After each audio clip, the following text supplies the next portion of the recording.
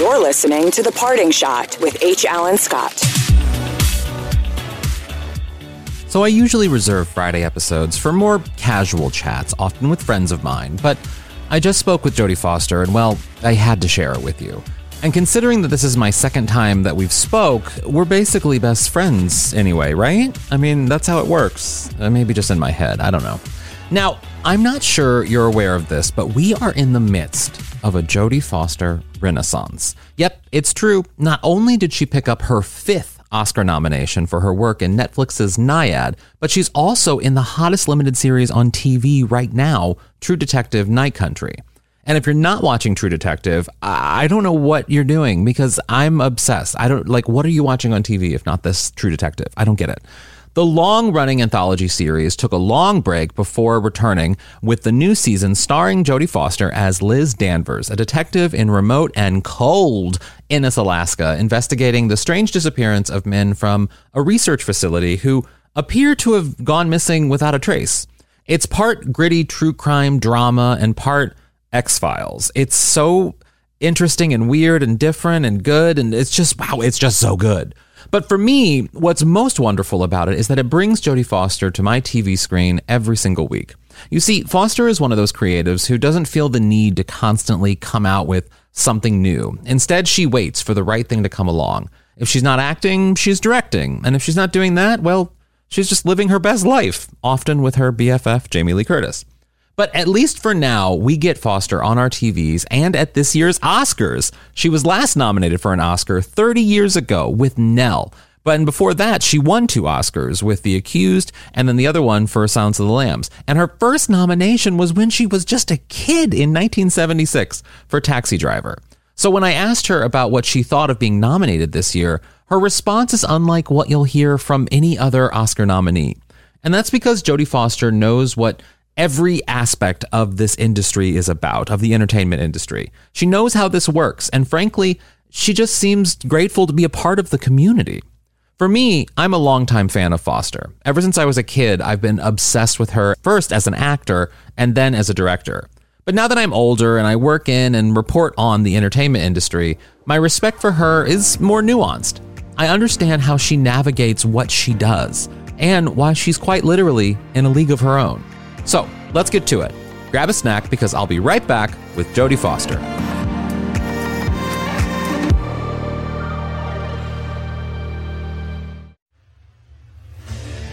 What makes a life a good one? Is it the adventure you have? Or the friends you find along the way? Maybe it's pursuing your passion while striving to protect, defend, and save what you believe in every single day. So what makes a life a good one? In the Coast Guard, we think it's all of the above and more. But you'll have to find out for yourself. Visit gocoastguard.com to learn more. CarMax is putting peace of mind back in car shopping by putting you in the driver's seat to find a ride that's right for you. Because at CarMax, we believe you shouldn't just settle for a car. You should love your car. That's why every car we sell is CarMax certified quality, so you can be sure with upfront pricing that's the same for every customer. So don't settle. Find love at first drive and start shopping now at CarMax.com. CarMax, the way car buying should be. Hi there. Hi, how are you? Very good. It's so nice to see you again. You too. Yeah. You too. Wait, what time is it there? Are you in LA or? I'm in LA. It's 8:30 a.m. Oh my gosh, so early. I mean, if it's Jodie Foster, I will get up early. Let's be real. I have to start with, though, we are in a bit of like a Jodie renaissance, if you will. I mean, there is so much, and frankly, as a longtime fan, I am very excited about this moment for you. Do you feel this sort of like renewed interest in you and your work? Well, I think it's just because I did 2 movies back to back, really. I guess I do kind of, but it kind of scares me. And the chances are I probably won't work again for another 4 years, or maybe I'll go behind the camera again. Yeah, I like to, I respond to a piece of material and I love it and I'm obsessed with it. And then I have to look for my next obsession and I may not find that for another 4 or 5 years. Yeah, but I mean, I love that you take the time for the right thing to come. You know what I mean? Like it's just even this with this project. I mean, you haven't done an on-camera television acting role since 1984. I looked it up last night and I was blown away by that. Wow, 1984. I don't even know what I did in 1984. Was it Svengali? No, it was The Blood of Others, a TV movie. Oh, that's funny. Yeah. Yes, it was a TV movie. It was yes, it was a TV movie, right. So that's wild. Right. I mean, 40 years since you've done anything on television. Well, first off, how's your return to TV going? Are you enjoying the experience? Well, it's a new TV, as they say. Yeah. You know, it's a new world, and it's really the golden moment of streaming. So I feel very lucky to explore things for 6 hours or 8 hours. I mean, that's just a gift. Yeah. To be able to play with a character like this for that long a period of time.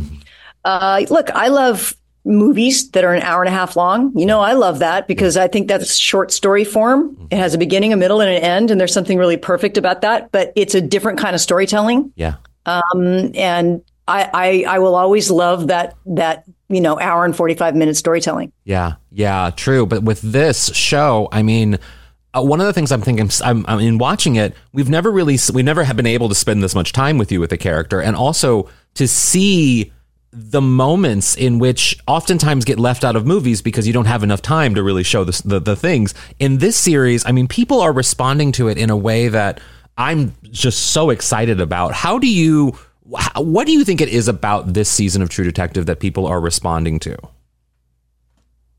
Oh, well, I think it's probably the same thing that I responded to in terms of the script, which is it's a genre show in some ways, right? Because it does live in the sort of horror, spiritual science fiction genre, thriller genre, darkness. But then it's really entertaining. Yeah.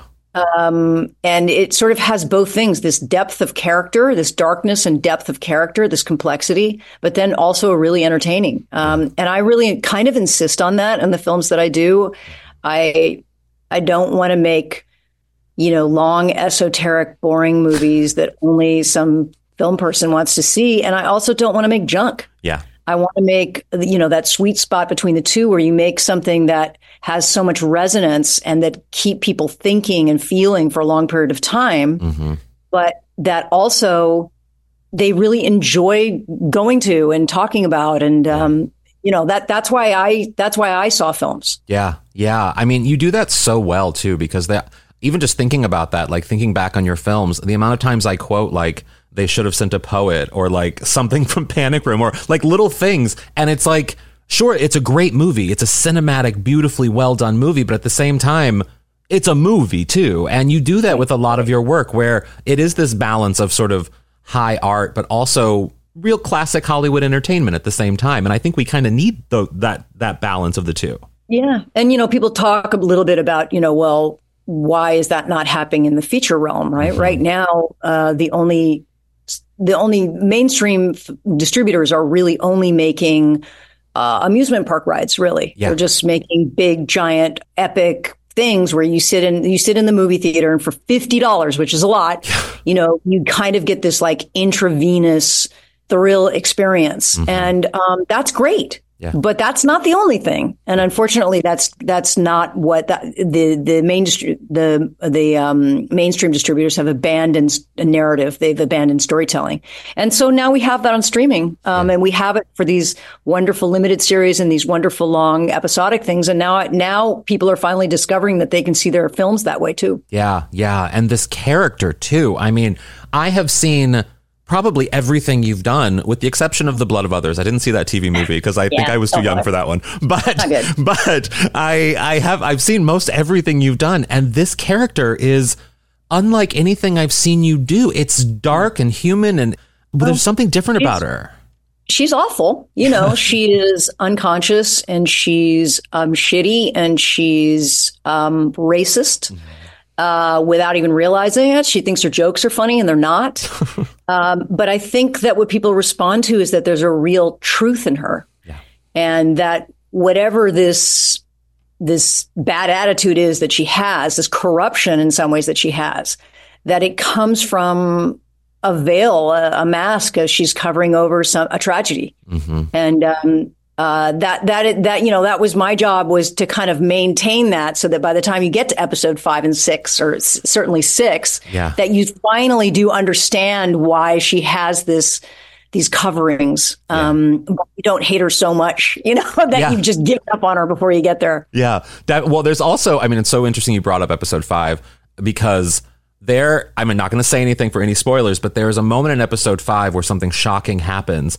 And it's the big moment between the father and the son. Yeah, all those things. Not giving anything away, but, and it is wild to me how I've seen you cry a lot over the years, but in that moment, this character does not cry, and the tears will not fall from her eyes, but yet you see them welling up. How do you do that? I don't know how you physically do that as an actor. I don't know how actors do anything. I'm always in awe of them. I'm just like, oh, wow, I could never do that. Isn't that amazing? I could never do that. I'm always just like in awe. Because you're just watching people living, you're just watching people being. And if there's anything, I suppose that's my ambition, is to just be and live and to have audiences witness that. Yeah. And I don't know what's going to happen. I have plans. Sure. I'm going to walk here and I'm going to turn around there and I'm going to, but I don't have plans about the feelings that I'm going to express. It's really just what happens in the moment. And, that's a funny thing about acting. It's like, it's a skillless skill. And I don't have a skill, but apparently I do, because not everybody can do it. Don't ask me why. And I think the only thing that it's about is just about connecting. Yeah. It's just about connecting. Yeah. Yeah. That whole moment blew me away. Also, the tone of the show kind of blew me away, because I'm a true crime fan. I love a crime film, a crime show, but going into this, I wasn't really expecting it to be as sort of horror driven and in an exciting way. It's kind of like I thought of it as like a Law and Order in Alaska meets the X-Files. There's sort of all of those combinations happening here. Did that excite you about this? Yeah, it really did, because I really appreciate, ever since Silence of the Lambs, I really appreciate that Jonathan Demme was able to make a real horror genre movie that really touched people in a very deep and complicated way. You really care for Clarice and you care for Hannibal Lecter. Yeah. There's a real respect or weird kind of connection, that intimacy that you have with Hannibal Lecter. And I think Issa really understood how powerful that is. And as she says, True Detective, even season 1, is the love child of both Seven and Silence of the Lambs. They all kind of come from the same beast. They all learn from each other. And I hope that season 4 is able to do that, is to be the next installment of that. Yeah. And it's true, we do go in a direction that's slightly more horror related, maybe, or sci-fi related than the first True Detective. But that's what's beautiful about an anthology, is that it takes it in different directions. And if you're gonna have that sense of place, right? Alaska, it's dark, it's night, it's freezing, that primitive connection with nature, and you recognize that place is millions of years old, and 80% of the population is Inuit, of Inupiaq origin, or whatever tribal origin. You can't not have the spiritual world like that. That's so much a part of their life, and especially how the dead are walking among them and inform them the generations of pain that Native people in these remote areas have experienced, and the burden of colonialism, the fact that that's the horror is fantastic, right? So you can't ignore that if you're going to go to Alaska. I suppose if you're going to go to a mall in St. Louis, you could. Oh, that's my hometown. But not if you're going to go to Alaska. You can't ignore that side of it. Yeah, I love that you just name dropped my hometown. That will excite me for really? That's where I'm from, St. Louis, Missouri. Maybe I had a psychic. I hope so. Moment. I watched a lot of your movies in St. Louis, Missouri. I have a lot of memories of that. So there you go. There you go. I have to say though too, I have later on a question about Home for the Holidays, but you are such a great director, and when you're looking at a script, for example, before you even do it, like True Detective, I would imagine, I almost think you probably lead as a director before an actor. Do you read a project like that and think, oh, I wish I could have directed this, or I wish I could direct this? How do you choose that, and how do you get jealous if you can't do something like that? Well, there are some extraordinary movies that I'm completely jealous that I didn't direct. Yeah. That are in my, that are in my genre or in my wheelhouse. Yeah. But of course, if I had made them, they would be totally different. Yeah. So, but there are films that I love so much and that I respect so much. And, I wish that I had directed them. But I don't think, it's really easy for me because something like True Detective is not something that I would direct. It's really, I want somebody like Issa to direct it, or Jonathan Demme, or David Fincher. So I want to serve them. And there's something, there's something really beautiful that actors are able to do. And even directors in television are able to do, is identify a vision for a film and say, how can I serve you? Yeah. Let me serve you. Let me bring whatever experience I have or wisdom I have to the table. But I want to tell your story. I want to help you tell your story. And that's really satisfying. That's great. I mean, I have to also congratulate you on your Oscar nomination for Nyad. I have to ask you about Nyad because I just recently spoke with Annette Bening, and I told her how angry myself as homosexuals and all of my homosexual friends are angry that she's never won an Oscar, and how that's shocking. And her response was incredible. She told me to stay mad about it, which I loved. But I love you two together, and and this film. It spoke about, chosen family and unique family structures, and how these two women who are a family were able to accomplish this kind of thing in a queer way, but also in a very human way. And I loved it so, so much. I mean, it's been a long time since I think there's a few films you should have been nominated for an Oscar for over the years. I'm just saying Inside Man is one of them. But how do you feel about getting this kind of acclaim right now for a film, and particularly this film? For Nyad? Yeah.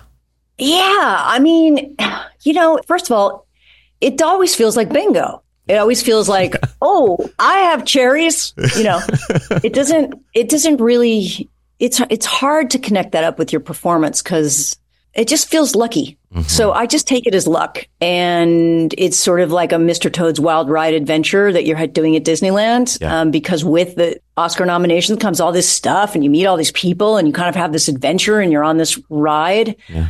And you realize that you're a part of a community, because I forget sometimes that I'm a part of a filmmaking community. And it's nice. It's nice to be like, oh, well, that's right. I do belong to the, to the actors community. Yeah. But, I just love Bonnie and Diana. So that was my first impulse for making the film, is I just love them. I knew them socially a little bit. And I was like, this is something people should know about that they don't know about, that women of a certain age, in some ways, they're kind of like my mom's generation. Mm-hmm. Like, they had to choose between living an authentic life and their families. Yeah. And so they lived an authentic life, and they had chosen families that sometimes are ex-lovers most of the time, because those are the people that knew them and that they trusted and that they wanted to be the last person that they saw when they died. Yeah. And that's a really sacred thing. Mm-hmm. And I think a lot of people didn't really know that, or they didn't think about it or something, but they can relate to it. I don't know if you saw All of Us Strangers, yes. Also another movie that I just love. Incredible film. And it's so heartening for me that so many people that I know from every walk of life, from young people to old people to married people, are all like, that movie got me because I'm totally in that movie and I totally relate to it. And yet it is so much about the queer experience. Yeah. And stories that just aren't often told either, even on television or film, in terms of, we usually see couples happy, and a lot of times they're queer couples, right. And they're happy, or they're divorcing, or whatever it is. And in this one, it was like, they're a couple, but they're not a couple, but they're friends and they're family, but they're not. And I relate to it so much as a queer person, but I find a lot of straight people are like, oh, why didn't they fall in love? What's happening there? Yeah. It's a really interesting response. And I love that you and Annette are putting that out into the world, and the story is being put out into the world so that people can experience that. Yeah. Yeah. Friends, there's always that expression there. Oh, we're just friends, or that's just friends. You're like, just? Yeah. That's a big thing to be a friend. I have, one of my oldest friend, Marco. Mm-hmm. I mean, we knew each other from the time we were 17 in college, and we've been best friends ever since. Yeah. And when something happens to me, like when he got in a bicycle accident in New York City, like he called me from the ambulance, and when the second my mom died, like he's the first person I called, and we will always be each other's first person. Yeah. And that's impossible to describe to people that 40 plus year friendship and where the place it takes in your life. Yeah, totally. Yeah. Well, another friend that I have to talk about, one of the things that thrills me so much in the past few months, I've been able to talk to both you and another one of my favorites and your good friend, Jamie Lee Curtis. And I love, and she is one of the craziest, wonderful people I think I've ever been able to connect with and now be able to text with, which blows me away. And I love the success that she had over this past year, winning the Oscar and everything. And then you this year getting nominated for an Oscar and you two being at the Oscars together, her as a presenter, you as a nominee. That friendship, like, well, first off, speaking of friendship, I mean, what is that friendship? But also, how do you feel about her success this past year? I think it's so long overdue. Yeah. Well, and you've got The Bear, too, because that episode she did of The Bear is just beyond. Like, I've never seen a performance like that on TV. Yeah. When I saw it, I just couldn't believe how amazing and how great she was. So we have that to look forward to as well. And I hope that I'll be presenting her with that at the Emmys. Oh, that's right. You both will be at the Emmys together. Oh, that's so funny if that happens. Wow. Yeah. I have almost no friends that are actors, like literally not a single friend. Maybe I have one or two, but really very, very few. I don't know. I don't know if I have the right personality or something, or I just never stayed friends with actors, but I stayed friends with a lot of technicians, but not actors. But Jamie's the one person. And it's mostly because we're there's 6 of us that are friends. So we're besties and our children are all grown up. Yeah. So it's like we have this friendship that's like you have when you're 20, when you're like, we could go to Mexico City. Let's go to Mexico City. Or, let's have dinner at 2:30 in the afternoon. We do these things because we kind of can together, all 6 of us. So it's a very special group. I love that. And I feel like people were so surprised that you and Jamie Lee Curtis were friends when that happened on the Today Show where she asked you a question. I forget the scenario. Oh, yeah. And I just remember online, people were just going crazy about the two of you being friends. And I'm like, it makes perfect sense to me. Yeah, she's awesome. Yeah, she really is. Well, I want to ask you, and I mentioned this before, but because I do love you so much as a director, but also Home for the Holidays is... I did a whole thing on it this past year about how people need to revisit this film. It is a Thanksgiving staple. It is a film that everyone should watch every year. And just that more people should be paying attention to it every year. And my mother got me out of school early because that's how much of a fan I was of you. I got out of school early to see Home for the Holidays in its first showing at DePere 14 Cinema Cine in St. Louis, Missouri. In St. Louis. Oh, awesome. I saw the 12:30 showing. And I loved it. And I became obsessed with Holly Hunter from it. And it was just because I was such a fan of you, I was like, I need to understand this. And it got me into understanding great directors and sort of how all of that works. And you were mentioning earlier about the film industry kind of going in a different direction and becoming amusement park films and everything. And I think Home for the Holidays is such a testament of films that just can't get made anymore, it seems. They don't happen. And it upsets me so much. So I wanted to know, what does that film mean to you? And more so, do you think that we'll ever be going in a direction where there'll be more films like that, more stories, family stories? Yeah, we are at a weird moment, I think, at a transitional moment, right? As these two parts of the industry have kind of like separated the industry into big, giant, mainstream Hollywood distributed movies that are franchise films or Marvel movies, et cetera. And then the kind of like story and everything else, which is happening on streaming. And they kind of like got, it's totally separated. But there will come a time, first of all, the habits, the movie going habits have changed. People, especially the pandemic, accelerated things. People just aren't going to movie theaters in the same way. They don't treat it the same way as they used to. And now they're looking for story. When they're looking for story, they're looking for story on their home screens. And I think what you'll find is eventually that will also be where our short story form, so beginning, a middle, and an end, an hour and 45-minute movies, that's where you'll watch your hour and 45-minute movies. Interesting. And also, too, I mean, I have to ask you about one particular scene from Home for the Holidays, and that's my last question for you. And it haunts me to this day. Anne Bancroft changing in the mirror as Holly Hunter lays in the bed and she's smoking that cigarette with the ashes just flying everywhere. And she's reading that Dear Abby letter from the news. And it just, I think it's one of the best scenes of any 90s film I've seen. I mean, it's just with Anne Bancroft, who's incredible.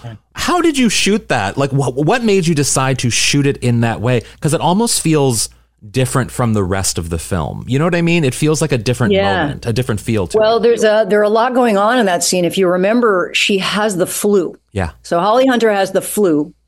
And she has that flu-y feeling, but she also gets high in the bathroom because she can't stand her parents 1 minute longer. Yeah.